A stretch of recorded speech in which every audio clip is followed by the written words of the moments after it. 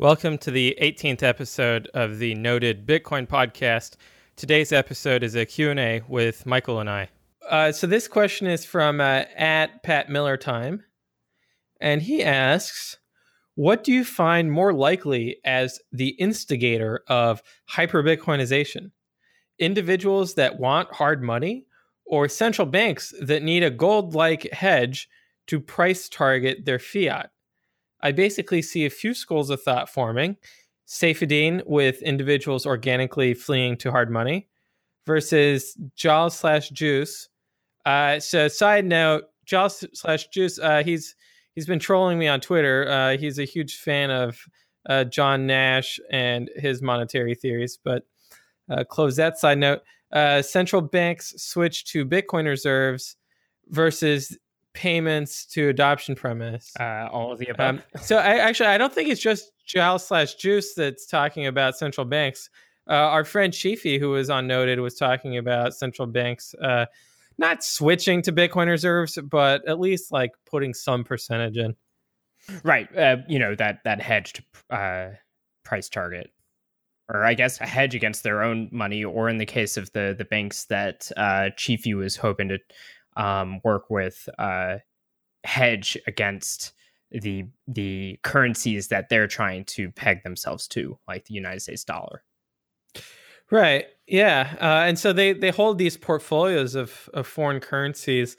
I think that for the most part, they're waiting for a crisis to happen, and then they intervene by selling the foreign currency to buy their domestic currency to prop up its value in the international forex markets. So the question is, what's the more likely instigator? I mean, instinctively, I just want to say like all of the above, right? Yeah. But I think that's kind of unrealistic, because it's definitely the case that thus far it's been entirely driven by individuals. Mm-hmm. And we haven't even really seen like any central bank buying overtly. We've heard people share rumors of. Yeah. Of course, I recall IMF headlines where there was sort of reference to the notion that perhaps the bank could be purchasing some of these cryptocurrencies. And then there's also the sort of subversive element of Bitcoin, which is that the central banks will start adopting Bitcoin via the individuals within the central banks hodling for themselves. Right. They're going to front run their institution. Like if they see, we just had a committee meeting, they've got to have like 20 committee meetings, I'm sure, before they even buy a new desk. So the word would get out that, hey, we're about to buy some Bitcoins. If you're smart, you should definitely add it to your retirement account. Yeah, well, and in fact, if I was in that situation, I would keep the committee meetings going so I could continue to buy up more and more before the price goes up. If the Federal Reserve were to say that they were buying any amount of Bitcoin, the price would likely skyrocket. So you would definitely want to front run that by many, many miles. For sure. All right. So I think that answers that question. Did you have anything else on that?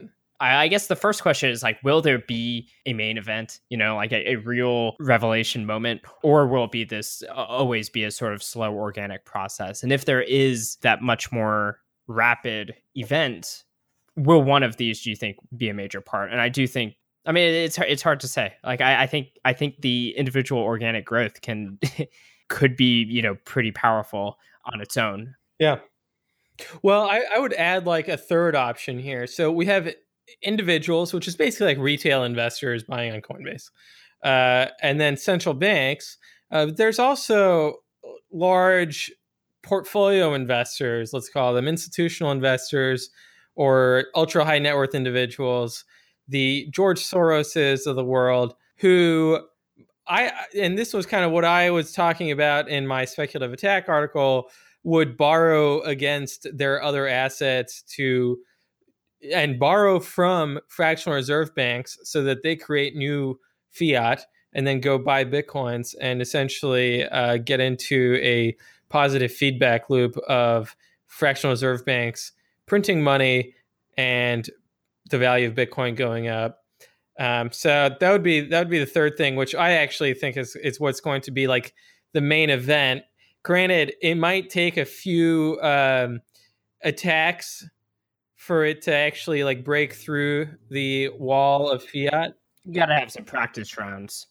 Yeah, exactly. And I think that we've seen it on a small scale. Well, you're here like a retail person being like, oh, I borrowed against my house, which is a terrible idea. Please don't do that. But it technically is, effectively an attempt at a speculative attack. Yeah, it's just not a good idea because you have to live somewhere.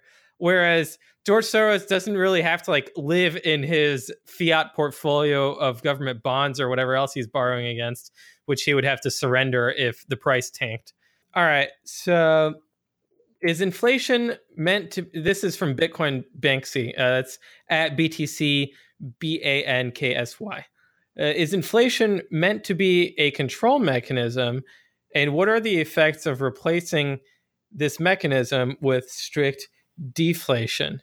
So what I assume what he means is getting at a notion that the government uses inflation as a way to control people's behaviors. I think that sort of thing is likely more of an effect than a cause of these things. I mean, quite frankly, if we do Occam's razor, kind of thinking, inflation is really just a way for the government to steal wealth and redistribute it from less politically connected people to more politically connected people. So, if you read Saifedean's book, you can get a real sense of all of the terrible downstream effects of this on society and human behavior in general. But I don't tend to take an immediate conspiratorial view beyond they just want money and power. Well, yeah, and I think that they have the view too that, hey, if the fractional reserve banking system can create more money and lend it out to productive businesses, that will boost economic growth. Oh, and they probably literally believe that too. Yeah. Now, granted, like there's plenty of grifters on the inside who are taking seigniorage from that, but I think that their heart's in the right place for the most part. That's not to say there haven't been creepy, stuff around the founding of the Federal Reserve. Rothbard has great stuff on that. But I think with that in mind, you also have to consider that they can only inflate to a certain point, and we know this for sure, because, if you can just take money, why would you not take more? And it's because if you do it too fast, people kind of catch on and there's a crack up boom. So they only do what they can get away with. So as far as like replacing this mechanism with strict deflation, it's not really that the governments will have a choice around this. They'll just realize that if we don't finally stop this madness, we go out of business. Yeah, for sure. And we've seen crack up booms happen, and it definitely shows the limits of their ability. So, for example, like during the 70s, inflation went into the double digits, and it seemed to be getting out of control. And then they had to like really reduce the increase in the money supply, and so Paul Volcker raised interest rates to reestablish their credibility.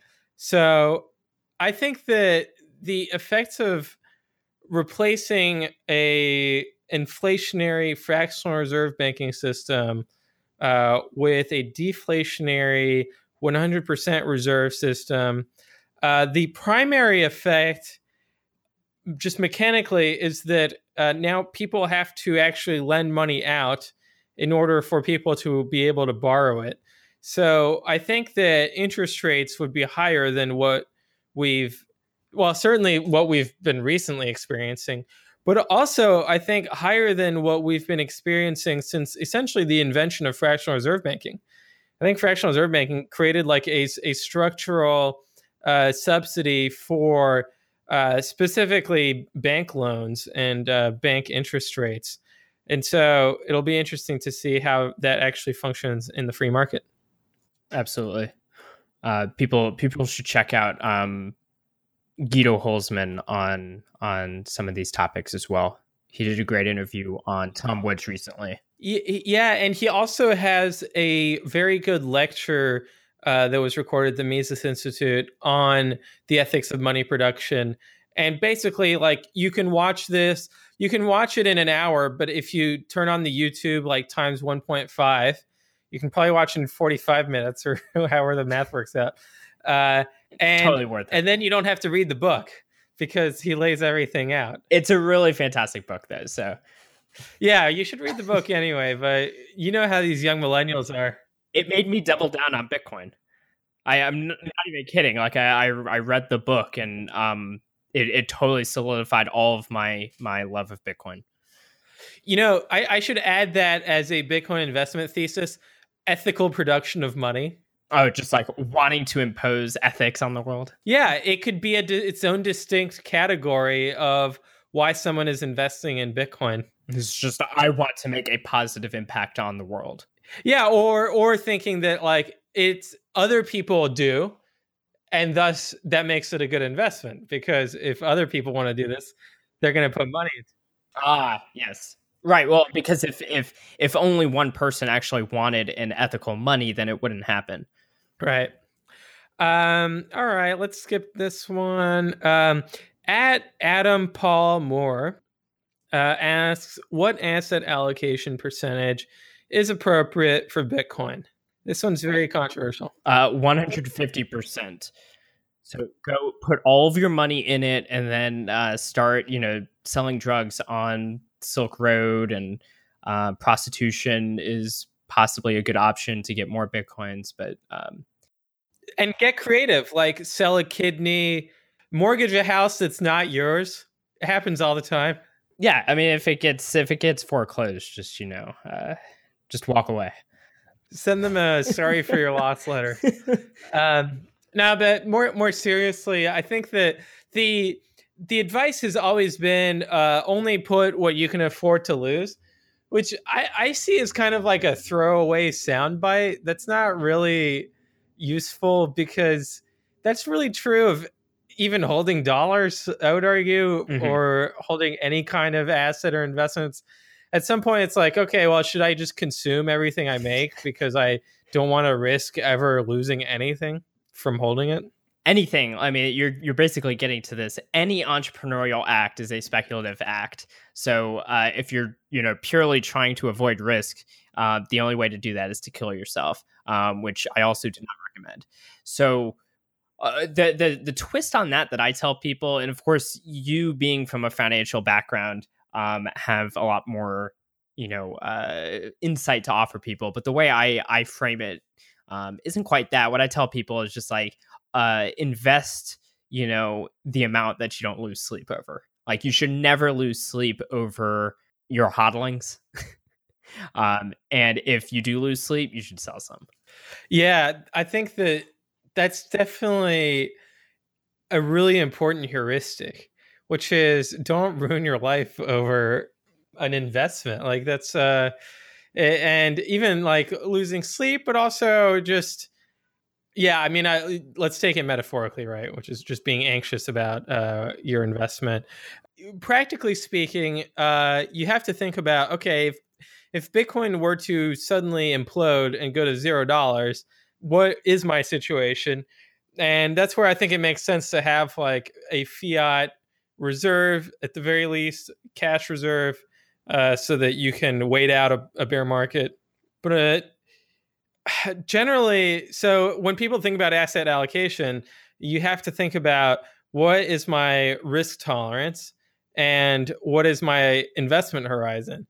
So if you're investing for the next 6 months, you really should put 0% in Bitcoin, because Bitcoin could go down 50%, in the next 6 months. Like, that's not, it could go down more than that. But so you need to put that in a savings account at the bank, because you're going to need that money in 6 months.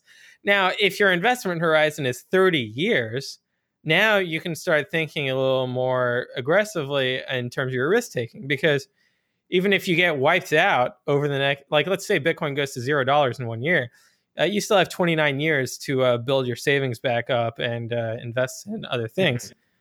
But regardless, I think that you got to diversify, not with shit coins, but I think with stocks is a good way to diversify. And then the problem becomes like, okay, but if Bitcoin goes up 10x or 100x, do I rebalance and sell Bitcoins to buy more stocks? And I don't have an answer for that. I think it's up to your risk tolerance. Yeah, and also, just what you actually value in life. I think a couple important points that need to be made, because I do see this mindset a lot when you were delineating the different types of maximalism, and of course we're money maximalists above all else. There is this strand of what I call portfolio maximalists, which are people who have begun to think that being a Bitcoin maximalist requires putting as much of your portfolio into Bitcoin as possible. But this negates the subjective theory of value. And, maybe you just want other things. The purpose of money is to be able to hedge against future uncertainty. If you already know exactly what you want, then of course you're going to be investing less in Bitcoin. Like maybe all you wanted was that Lambo. And once you get it, you have no need for that Bitcoin. I hope you have other values, but that's also, it's free world. It's your choice. And well, let's take the example of like Peter Thiel. Like he could put $50 million in Bitcoin. What does he get out of putting another 50 million in? Like it's not like it's a life-changing, like if Bitcoin goes up 10x and whether he has $500 million or $1 billion, I don't think that really moves the needle for it. Wouldn't move the needle for me. I don't know if it would for him. I'm not saying that I'm like massively wealthy. I'm just saying that I don't have other ways of spending money where like I would go hog wild. I can definitely think of ways. I can think of how Peter Thiel should spend his money, and he's always welcome to call me up. I will tell him exactly what to do. So I do hope that whatever he's doing, he gets the more money because I can tell him how to use it. But yeah, that's a good point. It's like diminishing marginal returns. Yeah, exactly. For one, he got rid of Gawker. What's next? Like we need to start going after, Washington Post, New York Times, just work our way up to the very top. Yeah, he's got to put capital towards noble causes like that as well. Or even just like in the case of Jack Dorsey, like funding Lightning Network development. And so then you get into the question of, all right, do you put 100% into Bitcoin and 0% towards any development activity, or even if not monetary, like your time? Mm-hmm. Do you spend all your time trying to make as much fiat so that you can maximize the number of Bitcoins you buy? Or do you spend your time trying to maximize the value of Bitcoin or maximize the contribution you're making to Bitcoin by building things? Yeah. So I guess the ultimate answer to this is I can't tell you that. I can't tell you how much to allocate into Bitcoin, but it's a much more complicated question than simply like, should I put all my money into Bitcoin and do everything I can to get the most Bitcoins? It's much more complicated than that. Yeah, I would like, to someone who is asking this question, I would say like 1%. Because they're asking the question, right? If you have to ask the question. If you have to ask, you should only put 1%. Is my view on that. Not to be like not to be mean to Adam or anything. That's just where my head's at. The last bit of advice is, I have to say, like every single Bitcoiner has his regret story of, oh, I could have bought Bitcoin at this time and I didn't. And you can't not have that regret. And there's even in the future, like you're going to feel like, oh, I got that much, but I could have gotten more. One thing to also just keep yourself sane is remember that when hyper Bitcoinization happens, you do at least get to live in a Bitcoin world. And even if you don't have all the Bitcoins, that world is likely to be a much more economically productive world that has more to offer you. So don't despair. Yeah, for sure. The next question is from at I wear a hoodie. If you had to choose between receiving your salary in Ethereum or USD, which would you choose? If I'm going to hold bags, I'm going to hold the same bags as the Monopoly guy. Yeah, so, but this is an interesting question because my immediate reaction is like, well, I have a USD bank account that's connected to Bitcoin exchanges. So, practically speaking, but really, I mean, Bitcoin exchanges nowadays, they all like trade Ethereum. So, I could receive Ethereum directly on the Bitcoin exchange. There's that in terms of like the ease with which I could convert it into Bitcoin. The other thing, though, is that, and I was talking about this earlier today, Dogecoin has outperformed the dollar. Like, the dollar is the ultimate trash shit coin out there. And basically anything is better than that, including Vitalik's like nonsense token. So Ethereum might actually be the right answer here, from the perspective of like, hey, even Ethereum has a better monetary policy than the US dollar. Yeah, the only problem is, we still don't know, for instance, what the SEC is going to do with regards. There's only some, speculative comments. So that could present a problem where it's much more difficult to interface with Ethereum. Might not actually like shut it down. It might definitely impair the value of it somehow. I don't think the government's going to be able to shut down Bitcoin. Otherwise, I wouldn't invest in it. If the government like made it very hard to trade Bitcoins in the US, I think the value would at least temporarily go down.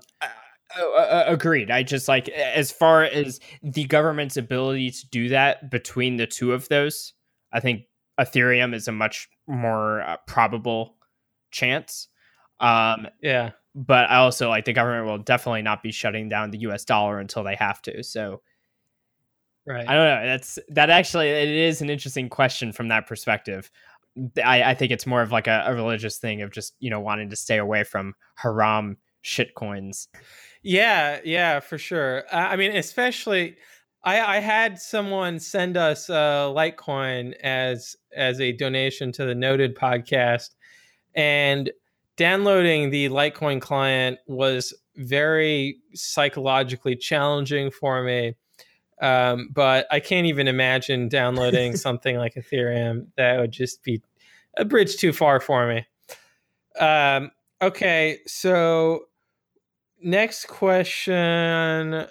What is the most effective elevator pitch you've used to persuade a new hodler?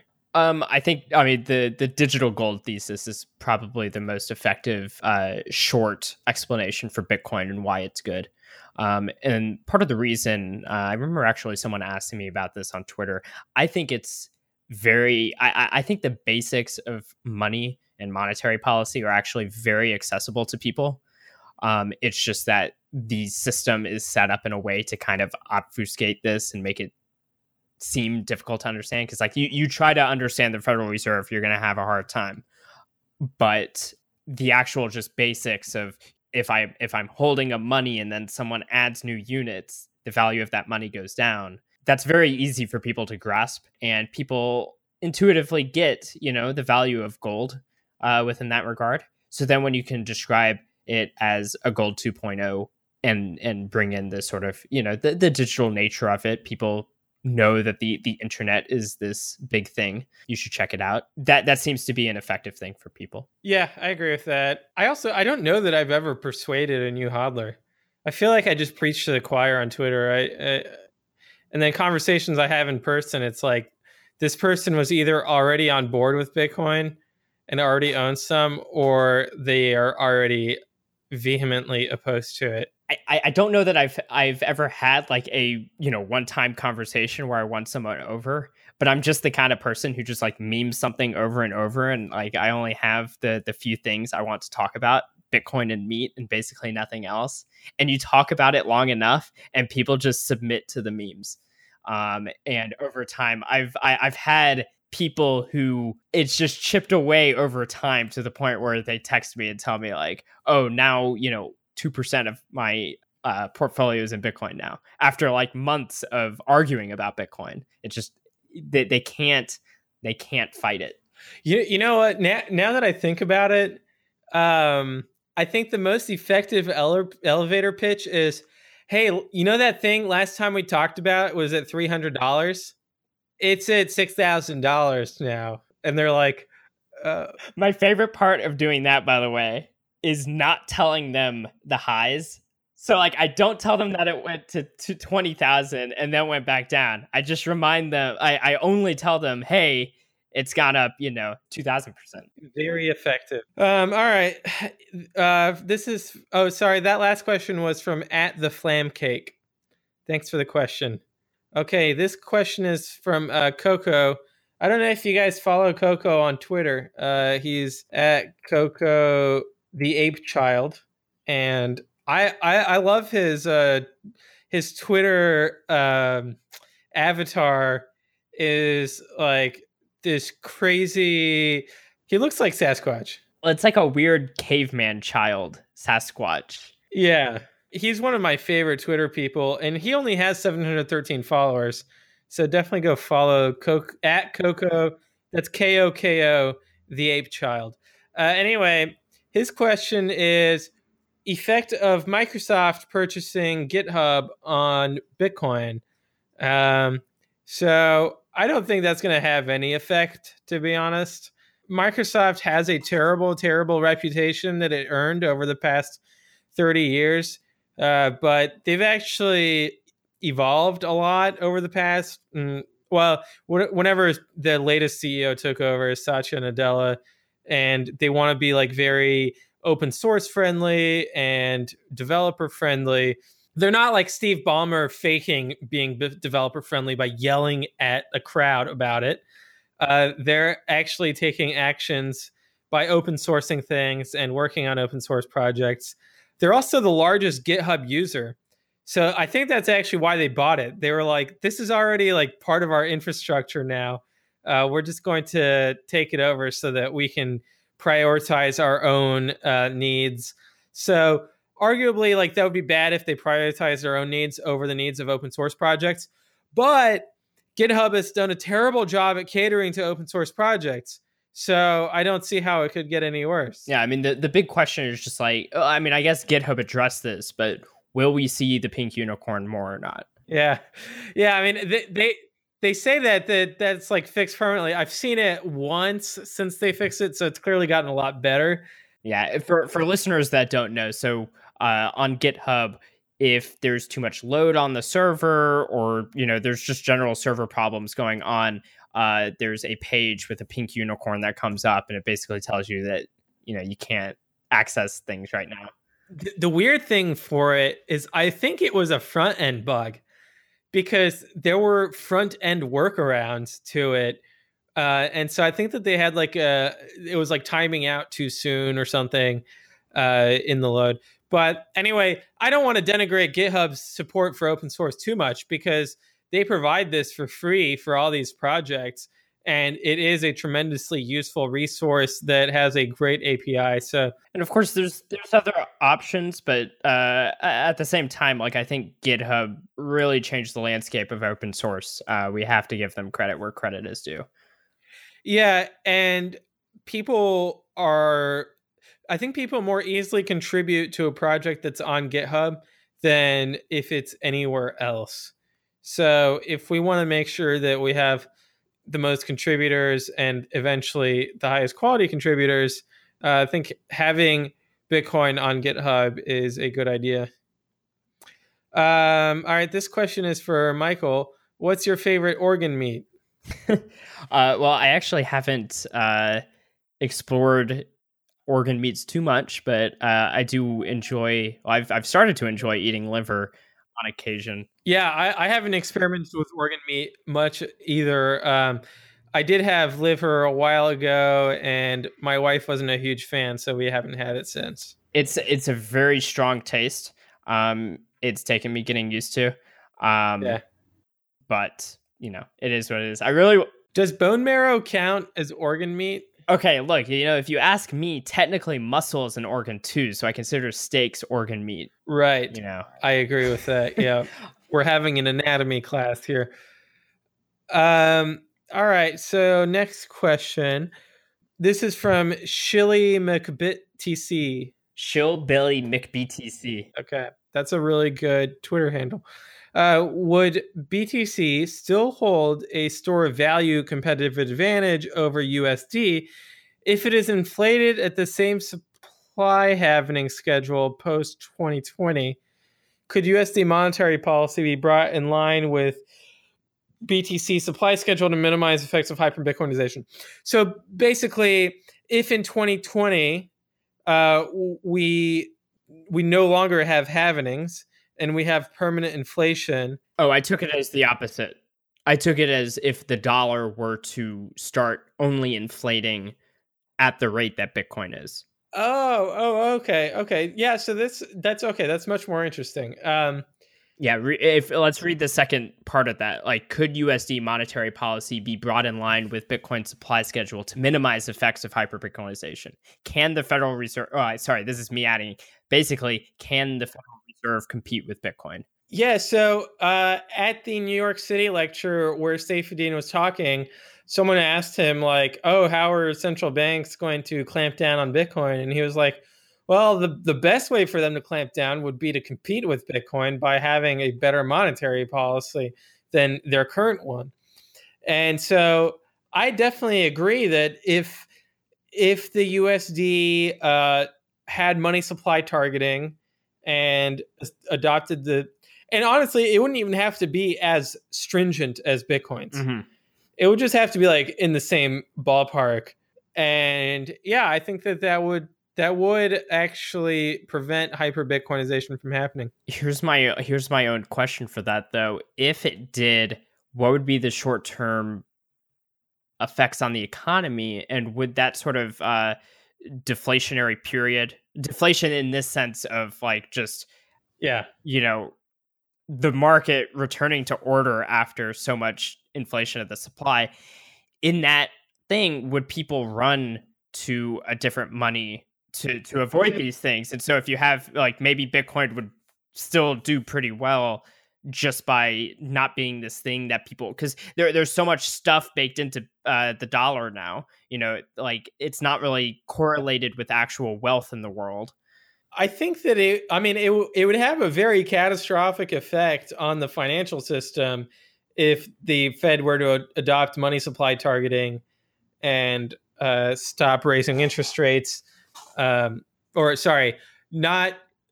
target interest rates and allow interest rates to go up or down just based on their necessity of targeting the money supply. But the other complexity there is that the USD's monetary system is based on fractional reserve banking. And so new USD gets created when loans are made from the banking system.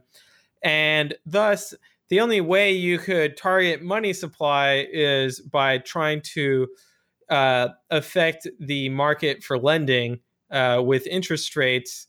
And even that's imperfect. At some point, you have to get involved with like forcing banks to lend or forcing them not to lend so that you can target a specific money supply. Now, granted, there are proposals for separating the credit system from the payment system and having 100% reserve fiat. One is called the Chicago Plan. And in 2012, there was actually a paper written about it called the Chicago Plan Revisited that was very favorable to the idea of doing 100% reserve backing for fiat deposits.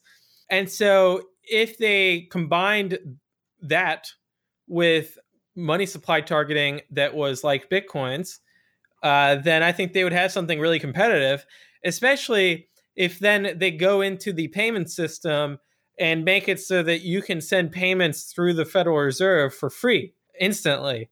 It is a centralized system after all. Yeah, exactly. I mean, they could subsidize it pretty easily, or just charge like a de minimis amount. And it is very easy to like build a system like this, like Visa or MasterCard, except that it is final settlement and it's cleared by the Federal Reserve.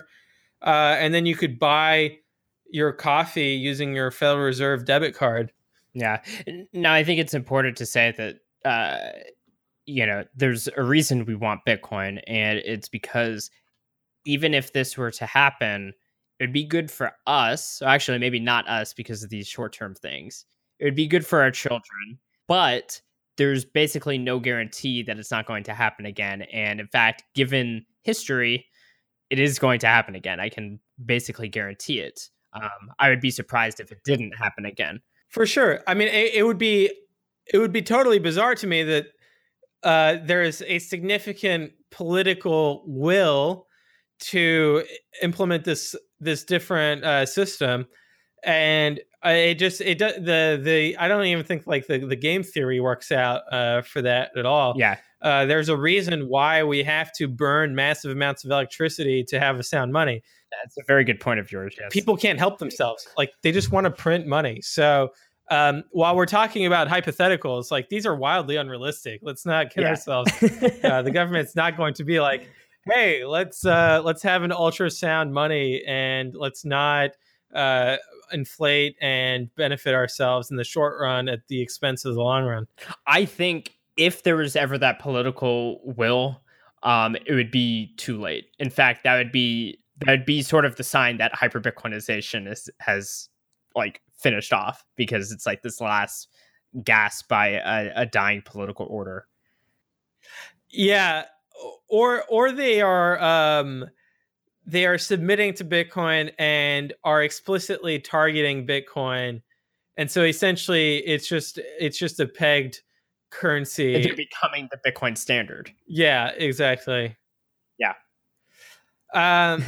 You didn't fire us. We quit. Yeah, exactly. But joined you at the same time. All right, I'm going to skip this long question here. And what Bitcoin movement affects the price? Online exchange, peer-to-peer like local Bitcoin, or peer-to-peer on the street, or all three? I think it's on the street. No, I don't see it. I don't see why there's any difference between those three. Right. Yeah. I mean, look, like the price is affected when either demand goes up or demand goes down. And each of those cases are a location where people express their desire to sell or buy, and it affects the price. Yeah. All right. Next question is from Dave Harding at HRDNG. He was our first guest on the Noted podcast, so go back to that episode and give it a listen. And absolutely follow him. Yeah, follow him on Twitter too. He's definitely one of the most knowledgeable, humble, and eloquent Bitcoiners, OG Bitcoiners out there. And he asks, what do you think advocates of the segregated witness soft fork could have done better when they were initially communicating about it in late 2015, early 2016? Or more practically, what items related to communication do you think should be on a checklist for advocates of the next major soft fork, if there ever is another major soft fork? So, full disclosure, when I first heard about segregated witness, I was against any capacity increase. And so I was against segregated witness for that reason. So I guess what the advocates could have done better would have been hiding the fact that it's a capacity increase and lying to me about that. And then I would have been more persuaded by the removing the transaction malleability. But even the transaction malleability, like the main selling point was to enable Lightning Network, right? And I was skeptical about Lightning Network as well. So there you go. Well, I mean, that's a similar answer to mine. in this sense. That, I mean, I remember I was somewhat in the same boat, but at the same time, I don't automatically get excited about new things in Bitcoin, new proposals. I actually like Lightning Network as an example. For the longest time, I thought of it as vaporware, and I heavily dislike when people treat something as a solution before it actually exists. So like before Lightning Network, like now we're starting to see the actual proliferation of Lightning Network. But before then, it was just something that people talked about, but they talked about it as though decentralized payment network on top of Bitcoin like already exists. And it didn't. It was nothing. So I was a bit bothered by that. But I sort of agree in the sense that I have to imagine there's more to transaction malleability than just more to SegWit than just transaction malleability. That's like one thing. Yeah.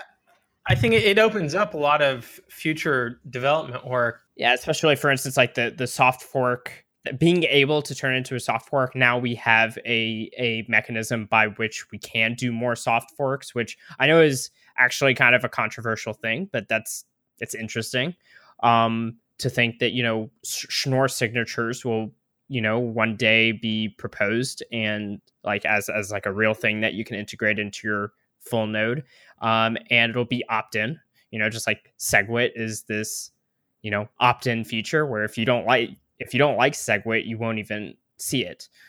But I think from my perspective, I almost feel like the scaling debate was sort of a trap with regards to SegWit, in the sense that there's so much more development stuff, which I guess is not at the time it sort of came out of the scaling debate, but the people who you're arguing against with regards to Bitcoin, SegWit helps scale Bitcoin, they're not going to be happy with any capacity increase that SegWit is able to give.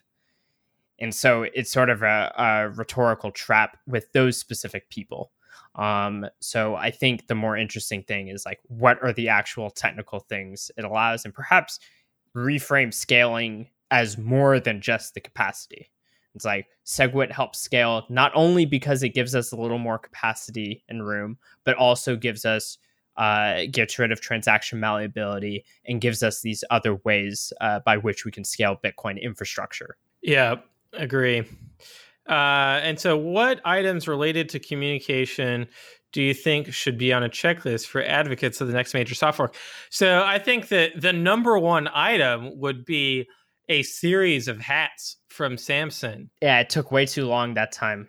Yeah, and well, actually, no. So this is an interesting question, and we talked about this with Johnny Dilly, which is, should the next soft fork just do away with miner activation and just be user activated and make it clear to the miners that they don't really have a say in things? Right, instead of waiting for them, just UASF immediately. Yeah. So but anyway, that doesn't really answer David's question.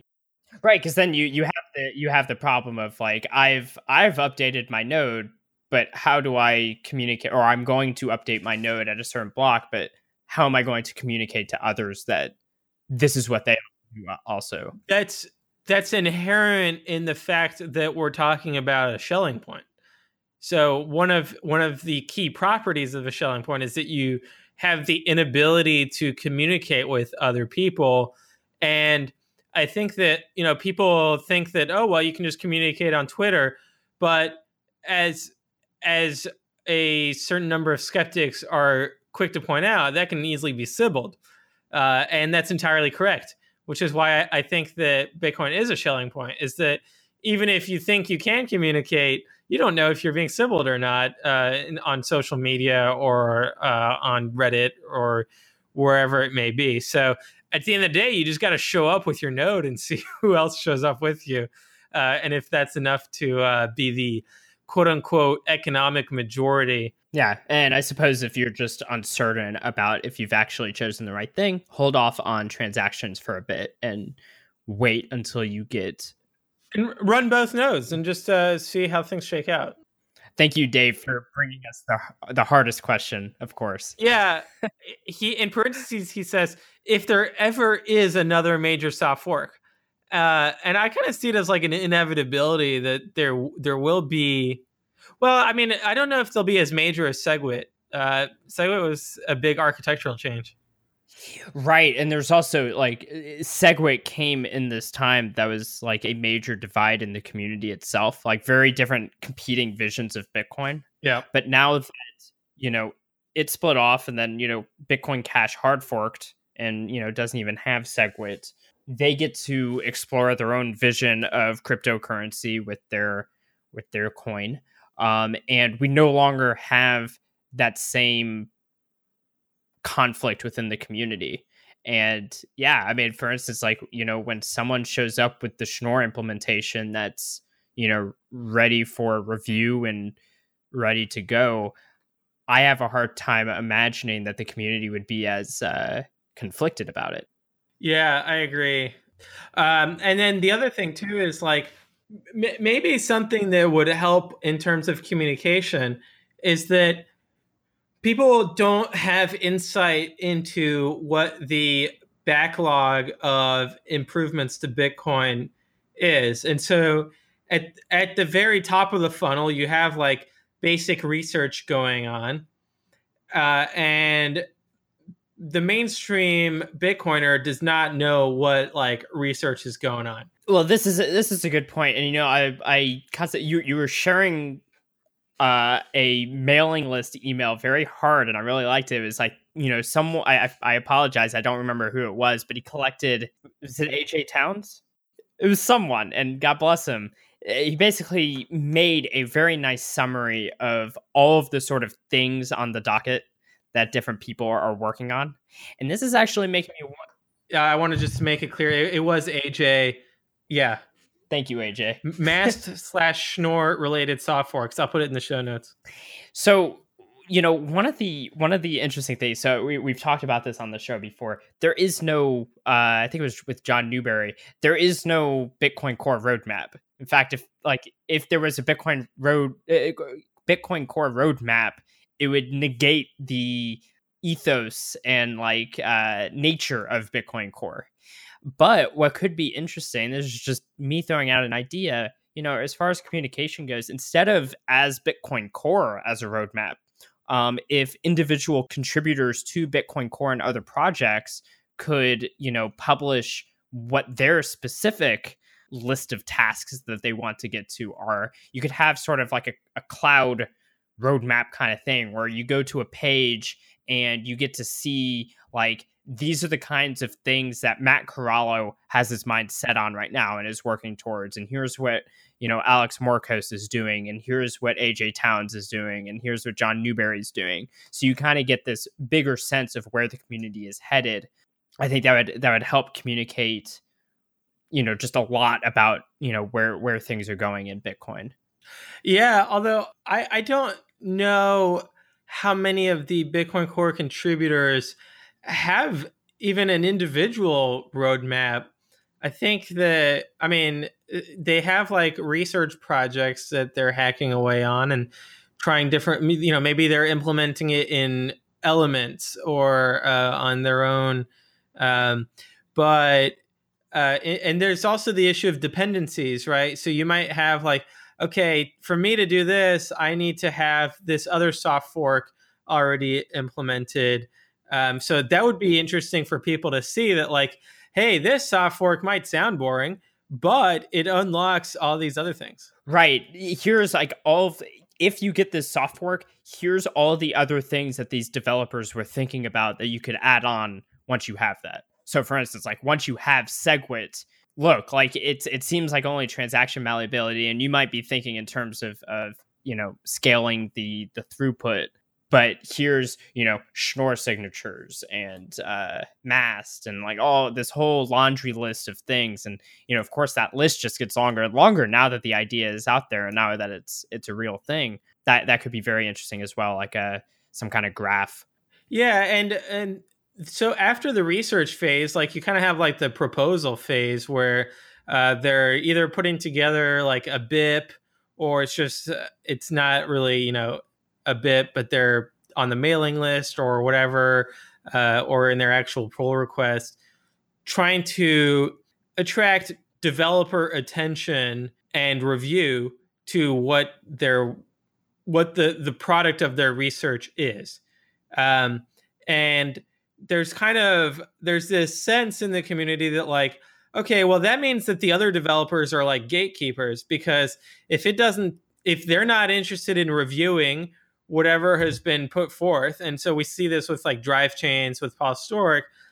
So if the developers aren't interested in like looking at it and promoting it, then that means that it just kind of like stalls out and sits there. And so I don't think that there's like the solution to that is that, hey, if you're interested in Drive Chains, then you should learn C++ and learn how to program, and then learn how to be able to like create your own fork, or, like Shaolin Fry, you just wing it on your own. Just do it. And there was a case where the developers didn't even like it, but it happened. So, same thing could happen with any of the proposals. So get out there, do stuff. This sounds like there's a lot of interesting things you could add to Bitcoin Acts. Yeah, for sure. Keep track of. Well, so this is kind of like a higher level thing, because Bitcoin Acts will look at kind of on the pull request level, which I would argue is like kind of the third step after the developers have kind of reviewed it and given like a concept act to the BIP or to the mailing list thing, where they're like, hey, this is interesting. Let's I'd be interested in reading more about it in your white paper or whatever. And then, so for example, now this was not a consensus change, but I think it illustrates the dynamic rather well, which is that Murch, who was a guest on our show, he actually did research on coin selection and then shared it with the other developers, and they kind of came to the same conclusion as like, hey, this is good research. This would be a valuable addition to Bitcoin Core's wallet coin selection. And then he actually had someone else code it up for him, because his background is not C++.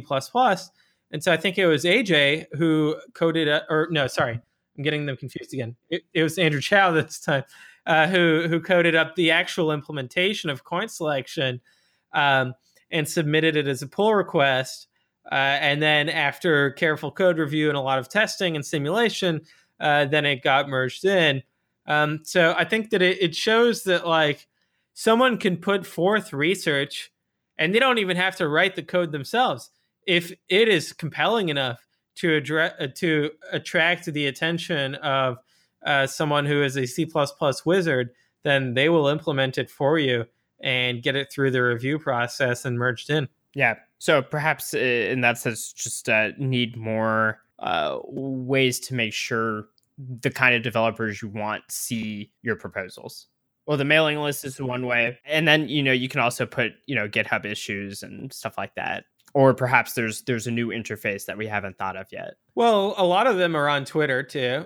But I think that there's just no substitute for having quality work. And so whether it's in the form of just a research paper like Murch, or actual code that people can look at, I think that what gets people's attention is the quality of the work.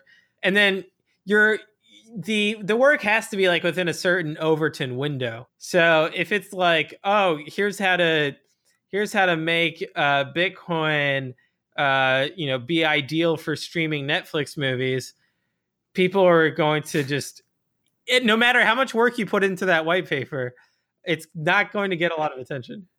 Right. And that's the sort of thing that, if we looked 20 years down the line, maybe Bitcoin will be at a place where something like that is actually a very interesting question. It just takes, this is a very long project with a lot of capital and infrastructure that needs to be built in. So yeah, like it does also help to promote an idea that is good at today's margins. Yeah. And the last point I want to make is that developers have their own projects that they're working on, and they have a very scarce amount of time, and they're trying to prioritize what they think is most important today. And so, for example, Peter Wolla had a pull request that was like an optimization of double SHA-256. It shows that it's got, I think it was like a 5x improvement in, and this has nothing to do with Bitcoin mining. This has to do with validation. But it can have a significant performance improvement for Bitcoin full nodes. I hear he actually writes the code in calligraphy. Yeah. He doesn't even use a typewriter. Someone else transcribes it onto the computer. And so, I think that it's good for the developers to be focused on that rather than pie in the sky hypothetical ideas. Yeah. Was that the one that someone came in and chastised him for his choice of how he used his time? Yeah. They were like, you shouldn't be focused on this processor. You should be spending your time on this new processor. And his response is like, I forget what it was, but it was basically like, well, look, like everyone's on this old processor. So yeah. And I do what I want. Yeah. Yeah. And it's open source. Like, hey, look, if you think I'm not prioritizing correctly, please send in pull requests and help out. Write your own code. Yeah. All right. So we're past an hour, and I think we'll cut off today's Q&A session. This was a lot of fun, Michael. Yeah, absolutely. I hope we'll share the link again for the forum so people can ask us questions. It'd be great to do a lot more of these. Yeah, let's set it up on noded.org, noded.org. We'll create can we create like a page that has the form embedded in it? Yeah. Let's put it at /submit. There we go. Go to noded.org/submit. And I'm sure there'll be a link on the homepage as well. Yeah. And that way you can add your question. Now, granted, it might be years before we get to your question because we got through 16 questions and there's another 50. So, and each of these questions, like, they could take up a very long time. Hey, well, just if you want to get into the scarce block space, add a transaction fee. Yeah. If you want to get into the scarce, noted time, wink, wink, nudge, nudge. Yeah, actually, if you contribute to the Noted podcast and you include your transaction ID with your question, you will get prioritized. I promise. If you're the first person to give that transaction ID. Yeah, that's an interesting question. Now we've got a bit of a problem there. Just make sure you submit your question within a very small period of time after your transaction. Otherwise, it'll be very suspect. And if I catch you cheating, I will make sure your question never gets answered. All right, this is fun. Talk to you later, Michael. All right, you have a good one.